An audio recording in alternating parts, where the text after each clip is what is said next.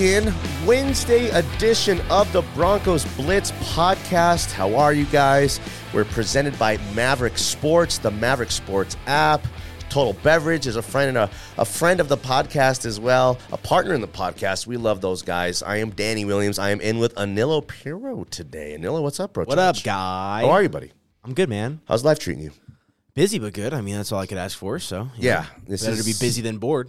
That's for sure. Middle of the summer, waiting for the NFL season, even kind of after the end of the NFL season. It's like just the world is life is better during the NFL season. Yeah, man. I know they say there's 4 seasons in the year. And we're basketball guys too. Yeah. But there's just something about. I agree, man. It's football season and non-football season. That's kind of, and I get into the basketball whenever it starts, but I really get locked in once the football ends. Yeah. Like post New Year basketball is kind of like where I like really kind of start to dive into it all. So I was just talking to the guys out there though. I'm stoked for hockey season as well. Yeah, I am too. We do all the sports around here. We wish the Rockies were a little bit better, give us something to talk about, and just instead of making us feel, bad about ourselves. But it's Broncos season here, and I think I'm trying to turn a corner here a little bit. How so? I just feel like they're getting destroyed. The Broncos are getting murdered, and for one, it's not as bad as the narrative. Yeah, it's not as bad as it hasn't been great, and it's been embarrassing, but it's not as bad as the narrative, man. And the narrative is the Broncos are like the same team as they were the last couple years. The narrative is that Russ right now is over the hill a little bit, and also out there is Coach Hackett doesn't know what the hell he's doing. I disagree with that kind of talk. Yeah. Well, I was talking about it with Doug while you were doing your segment there with the Hooters ladies, and it was one of those situations where I turned to him and I said, I don't think they're as bad as they've played throughout the first 2 weeks. I just think that they're a little bit more unprepared than we thought, because it just looks like a team that's sloppy and hasn't really discovered its identity. I like what you put there at the end, your identity. It's the process. It's the process of the implementation of everything that the Broncos are now trying to become. And that doesn't happen overnight. I mean, the implementation from the coaches to the front office, all the way down, the new quarterback, the new players, the times that we're going to do this and that, that we're going to break film, things that we're going to do inside of the game, adjustments we're going to make at the halftime of the game. It's really, the list is endless, and the list is bigger than Coach Hackett even realized. Right. Okay? And that's for a guy whose dad was a coach, and that's for a guy who's been around the league forever in every kind of facet at every level. It's a hard job. That's why there's only 32 of these head coaching jobs, and really probably 20 guys, 15 guys in the world cut out for really doing it. You know what I mean? Just because there's 32 head coaches in the NFL doesn't mean there's 32 qualified head coaches in the NFL. Just like there's about 10 quarterbacks that matter in the league, there's probably about 20 coaches that really matter in the league as well. Yeah, it's an interesting dynamic, and we know kind of the background of Nathaniel Hackett. You hope that he's going to be able to figure it out. I mean, I forget who brought it up to me, but one question that was kind of posed to me, and it may have been something I heard on a national sports talk show, like just how much did he have to do in Green Bay? When you kind of have a veteran quarterback like Aaron Rodgers, who's one of the best quarterbacks of all time. What were the responsibilities? Exactly. It's easy to look good, right, when you have somebody like that next to you. So I'm not trying to take anything away from Nathaniel Hackett, but he's looked, I'll say this too. Do you know, I like what you just said. They walked into a situation in Green Bay that no matter what you thought of, who's your coach here in Dallas? Mike McCarthy. No matter what you thought of Mike McCarthy, the foundation was laid down by him and Aaron Rodgers to really just kind of got to relight the candle and the fire that might have went out and just put a new perspective on it. And LaFleur's done a great job, but it's not like he built the thing from scratch. And that's why I can't. I don't put LaFleur in my top coaches conversation. Is he a great coach? Yeah, but I mean, it's you are walking into a winning team, right? It's not like you've had to build it from the ground up. That's where I give Andy Reid some credit. I know he's been a head coach for some time, but he finally got his guy in Patrick Mahomes, and you saw it come together. Well, also, Sean McVay just punched his ticket of validation of elite coaches who were as valuable and as special as some players, on the team. Yeah. We, again, to take a little turn here, we could think of 6 coaches in the NBA that have rings. Yeah. Doc, Spoelstra, Carlisle, Popovich, Kerr, and I'm leaving somebody out. So I said Spoelstra. One in Nick Nurse. Good work. Same goes for the NFL. I mean, how many Super Bowl winning head coaches are there? You have Andy Reid, you have Tomlin, you have Belichick, you have Harbaugh, you have McVay. And your guy again, Mike McCarthy. Yeah, and that's I guess 6. Bruce Arians is retired now. Okay, but that's again just 6. No, I never thought of it that way. You have to. I never thought of it that way. Well, it's just a perspective to think about the coach being as valuable, especially for certain teams. And what I mean by that is, okay, for everyone who's like, I'll go to the Dolphins. Okay, it's the same team as last year. Okay, you're just bringing a coach to put a new perspective on it. Right. That's why Mike McDaniels but I mean, again, as he just coming in here is already all put together for him. Here, new coach who has to come in and put the veteran privileged quarterback along with the young roster that we're not really sure how talented they are. We think they're talented, and we think that they're more talented now because of Russ. But also, it's, again, the coach, the new quarterback, and the team, a new team, especially a new team led by a different quarterback, all coming together. It's taken longer than we thought, and it's different than the process of what's going on in Miami, who, again, has a new head coach, and they're kind of already, out the gate and having a bunch of success here. Yeah. So it's interesting. It is. It's just that's a perspective that we kind of aren't thinking about and don't talk about. But also on the flip side of that, we're not sure if Coach Hackett can hack it.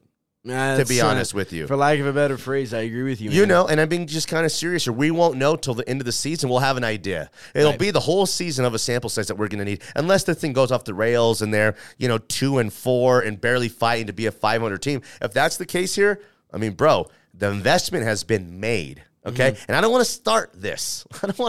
But this thing goes wrong and they win. They're 8 and 9 at the end of the year. They will want Hackett fired, and they will want Sean Payton, for example. That will not happen. They'll want Sean Payton here, or they'll want I'm not sure who else. I have to think about it a little bit. Dan Quinn.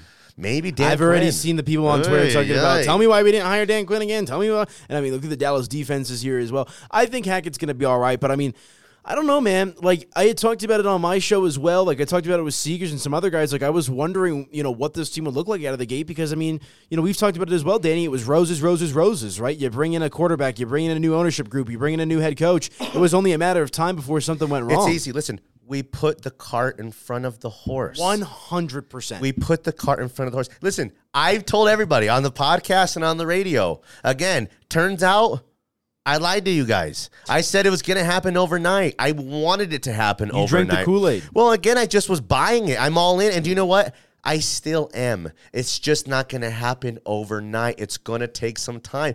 I mean, again, for like the 100th time, the 2012 Broncos were 2-3 to start the season. 2-3 to start the season. Had a bad, ugly loss in there or two, and people were thinking, I'm not sure if Payton's got it, if he could still kind of do it. And then the light went on. They won 11 straight games, and the rest is history. Raheem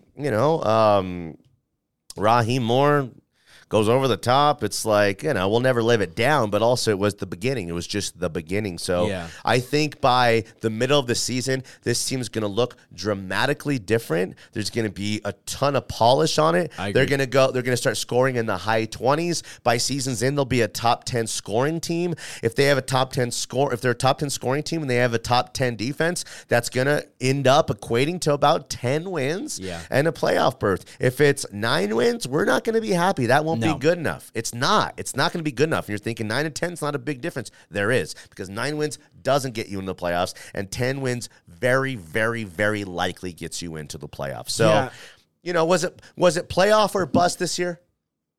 I'm asking. I'm not so sure. I think the fan base thinks of it that way, but I think if they don't make the playoffs, it's not the end of the world. Depends on how close they are, too. But you have to kind of give them a little bit of a break in the division, I feel like. Just a little bit. Yeah, you do. But also, okay, let's look at the AFC real quick.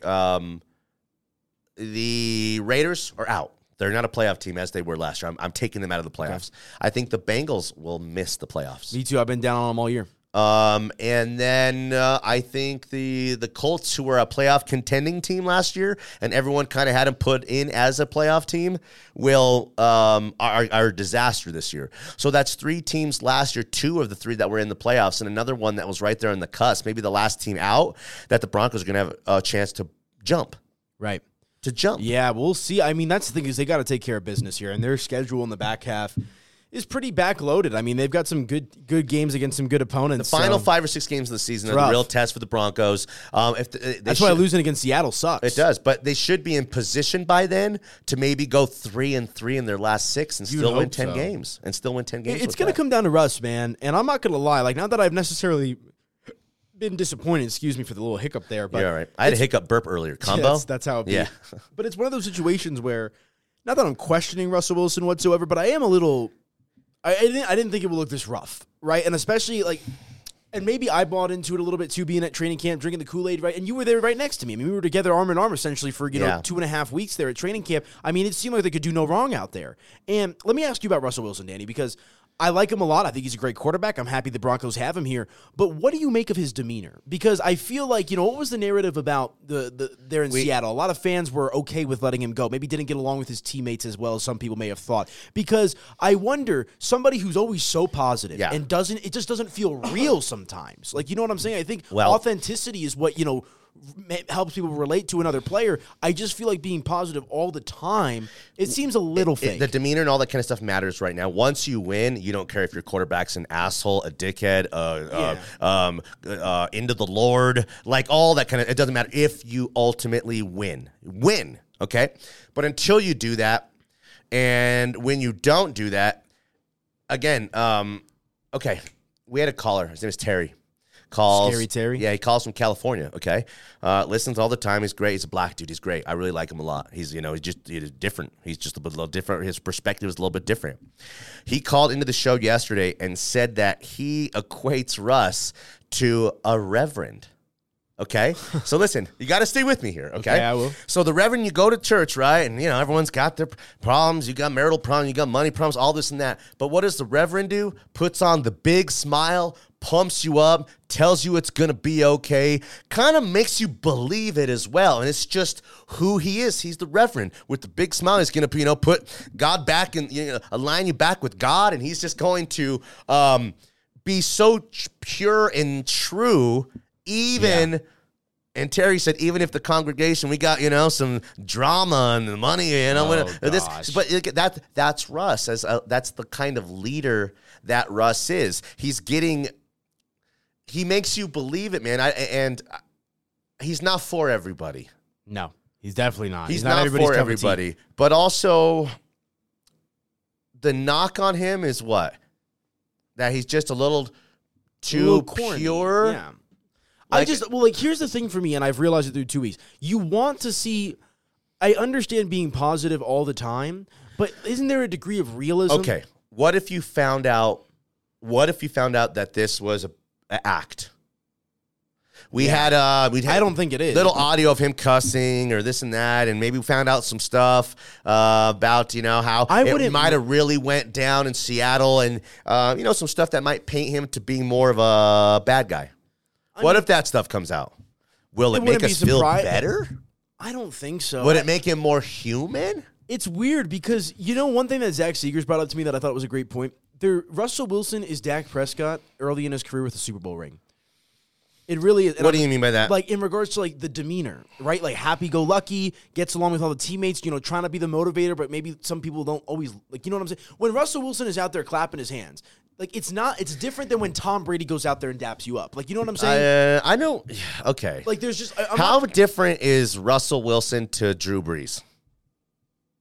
That's a good question. I think they're very close to the same. Think Brees you know the difference? Russ is a black quarterback. Okay. He's a black quarterback in a world where people still really think a black quarterback is not as good as a white quarterback. I mean, I That's don't. real. I don't. That's real, I mean, Manilo. yeah, I think that there's definitely some people who subscribe to that thought. I personally don't. I think I never thought of the Breeze Russell Wilson comparison. I mean, what's the difference? It's there like really the same isn't much thing. one. It's the But same it's two thing. quarterbacks that have one ring. I'm not trying to No say one either ever one's dogs overrated. Drew Brees as corny, as fake, too nice of a guy, too perfect, an act, a charade of, to me, That's a good point. I just think they're so similar in every last thing about them.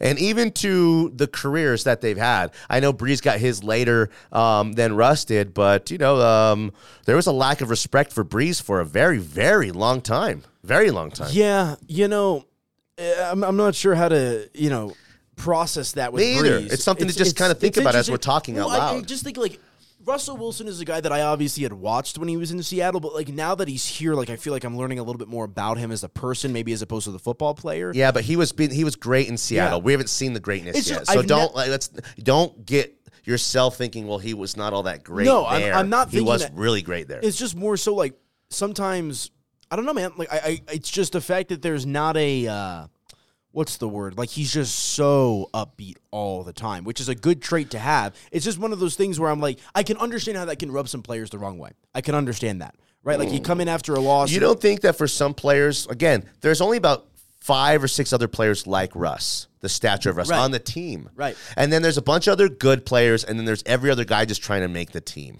Okay? Yeah. So you think, who are you saying thinks Russ is corny? Because every other guy on that roster besides about 8 or 9 or 10 guys absolutely needs Russell. And that includes the defensive guys too. To have success, to help you make look good, to get you another contract, to make you look like you're doing your job. These guys need Russell. They need Russell. So I don't, that's a tough area to go when you say the teammate stuff. Because I don't know who and what teammates necessarily would be thinking that of him. I think that there's still some shine, though. That's the thing is I think Russell Wilson in that locker room still has a little bit of that wow factor to him. And as long as you continue to win games, I know they're just 1-1, but if you continue to win games, I don't think it's going to matter. But I wonder, when the going gets tough, right, and you've got some players that are frustrated and, are emotional and are feeling some type of way about the performance of the team, whether it's on offense or defense, I think they want to be able to relate to a guy like that instead of just... I'm saying not that Russell Wilson puts himself above anybody else, you know what I'm saying? But he does kind of walk around with a little bit of this mystique, this energy to him, Yeah. It's weird, man, because it's just, we're talking about it right now because they're 1-1, and it's not going the way that we would have thought. Right. And we'll see what happens. But if they're 2-0, none of this conversation, all the Russ's corny stuff is squashed if they're 2-0. And if they beat the 49ers this week, then all that stuff is silenced again, I think. I believe that. Do you not believe that? Oh, winning cures all. So who do they have in week 4? They have the Jaguars. They have San Francisco, then the Colts. Okay, then the Colts. Okay. So San Francisco, Raiders, then the Colts. Okay. So say they win their next 3. Yeah, the narrative 4-1. changes. Yeah. Are we talking about any of this other shit? Probably not. Not That's at all. how it goes. We're not. We're just not. Yeah, and that's what I think. It doesn't make it right or wrong. It's just the reality of it. I think that there's a little bit of a letdown factor, though, through the first 2 games. Now I think we're talking. They're 1-1. Now we're talking. I think that's where a lot of this conversation comes from, is a lot of people expected Russell Wilson and company to come out and light the world on fire. Yes. It's been anything but Well, that. we thought it happened overnight instantly. Yeah. For one. Overnight oats, baby. I think for one, I tell you that Peyton, they were 2-3 at the beginning. Well, Russell's younger. Russell's not coming off missing a year of football. Russ is not coming off neck surgeries and the stem cell stuff, whatever that Peyton went over and did. So the expectations were higher. Yeah. Are higher. And they haven't been met yet. And it's just as simple as that. When you have expectations in life, and especially in sports for a team, when they fall short, then something went wrong, and someone has to be at fault or to blame. It's never they'll get there. It's always whose fault is it? So again, I would just say, I'd say RELAX.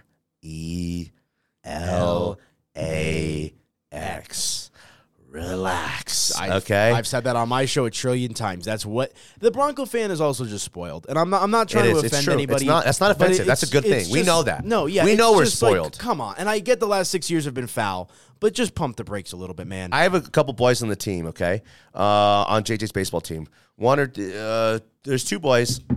Their folks have money. Okay, and the boy just, if it doesn't go his way, he doesn't get to do this and that, it's just meltdown city. The other boy will get like that sometimes, and I'll be like, I told him the other day, I went to him and said, you know you're kind of spoiled, right? You get everything you want. The kid comes, he gets all the jerseys, all this stuff, and he said, yeah, I know.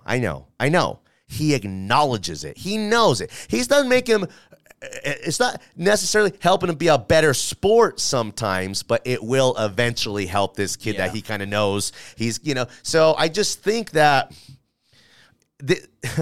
Broncos country is definitely spoiled, but we know better as well.